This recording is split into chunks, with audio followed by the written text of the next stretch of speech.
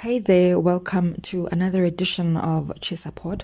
My name is Constance Khanakhomu and thank you for tuning in. Today's guest is Moonchild Sanelly, who has a new album out called Phases. She chats to us about her 19-tracked album and what it is about London that keeps her going back for more. Stay tuned.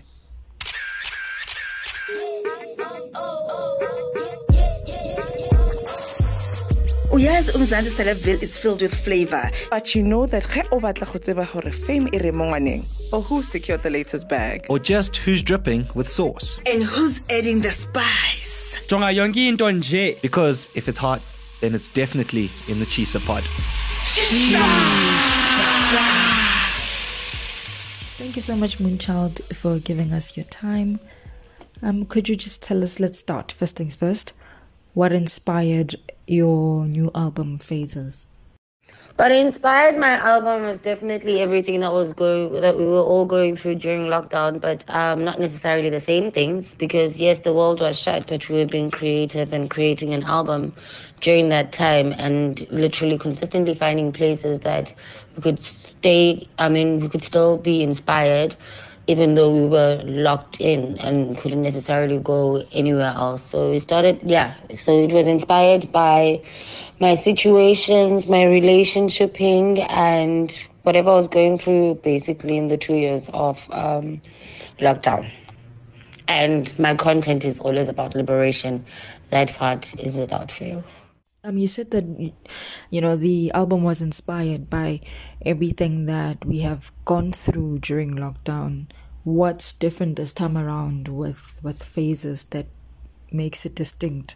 The difference this time around with this album is the fact that I've now gathered all my fans, the ones that have known me from my first album, the ones that have known me from my commercial success in South Africa, and then the ones that never knew all the shades to me. So it's like all my fans have basically been gathered because I've shared all pieces of me, all types and styles of me in the album. It's not limited to a genre, but I, the person, am the genre.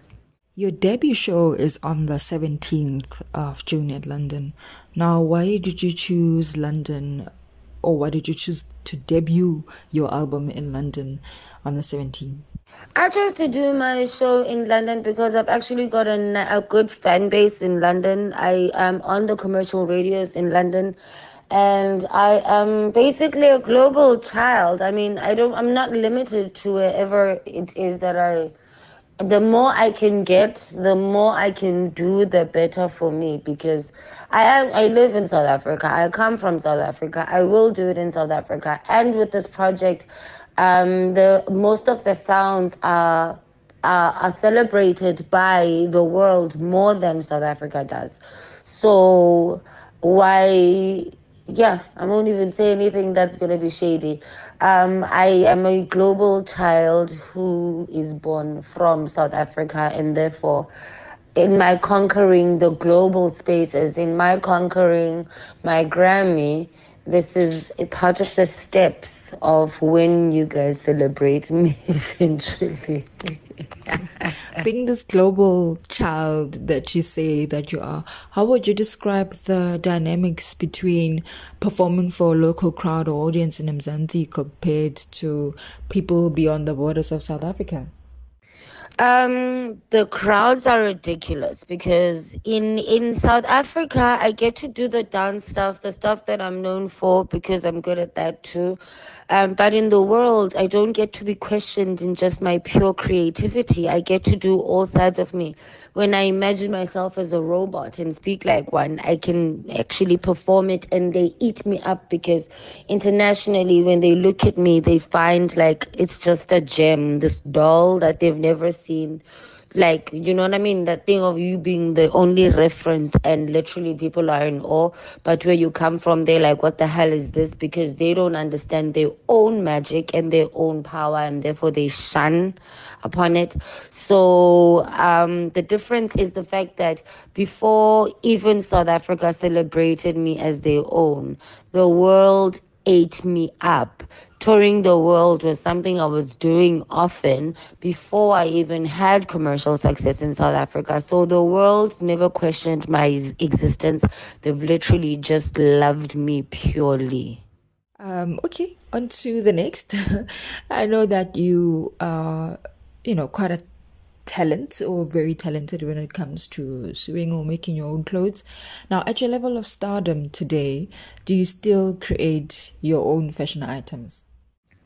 Yeah. I'm not just a seamstress. I actually studied fashion designing. I'm a designer. Yeah, so I still design my stuff. I don't have as much time as I used to before because music has taken more time, and I just don't have that much time as I used to. And it's so crazy because the beautiful thing is that it was the fashion that used to help me get into the music shows to build that profile, right?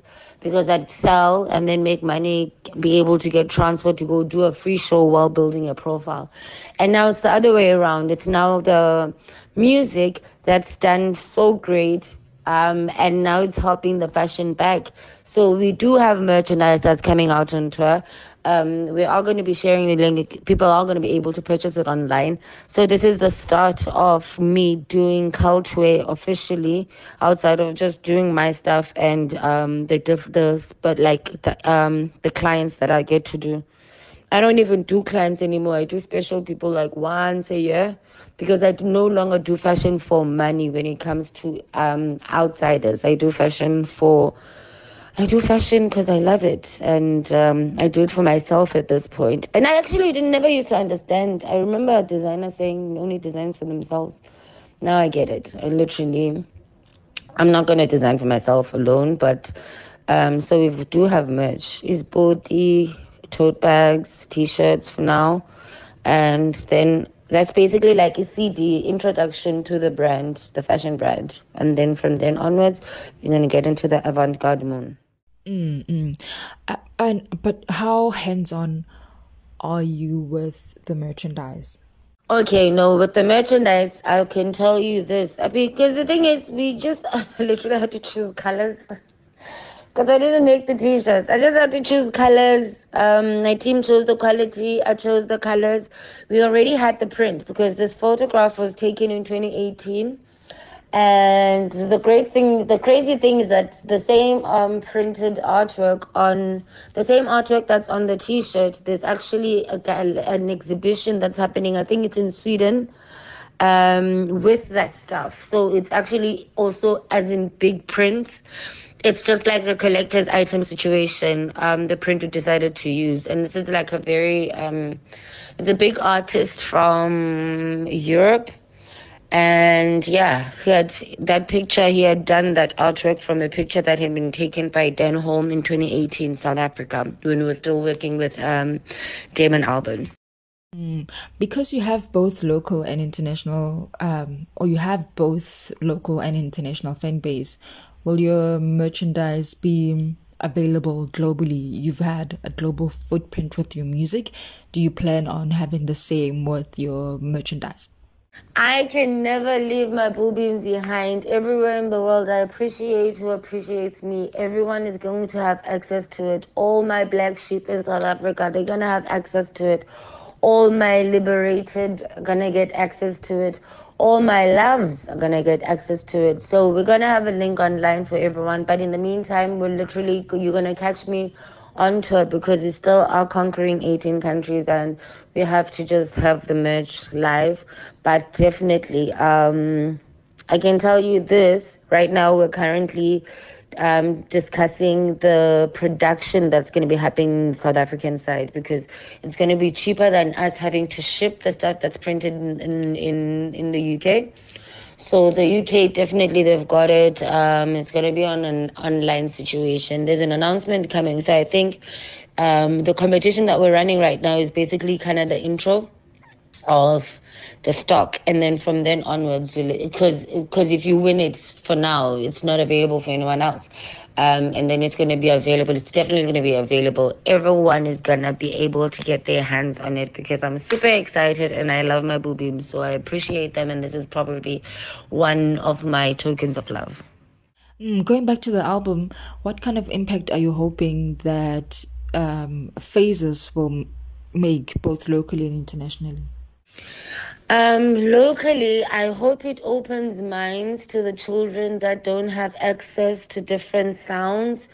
And then just explore, like just showing them just the different types of magic that can come from South Africa, and not just only the stuff that you get to hear on radio. You know, there's so much freedom musically, there's so much freedom of expression. So it's like I hope that's what they get from it, just to explore more, you know, and just while owning themselves.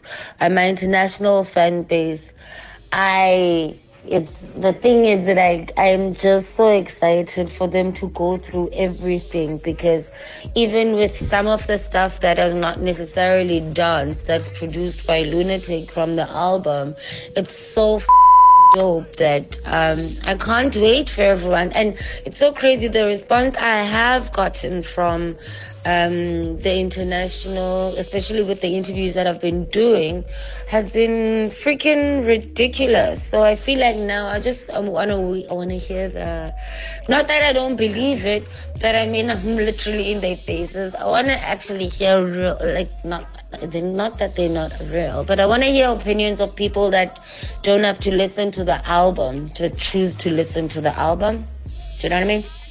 That was Moonchild Sanelly chatting to us, live about her album Phases, her being a globetrotter, in her own words, being a global child. Until the next Chesa Pod, cheers.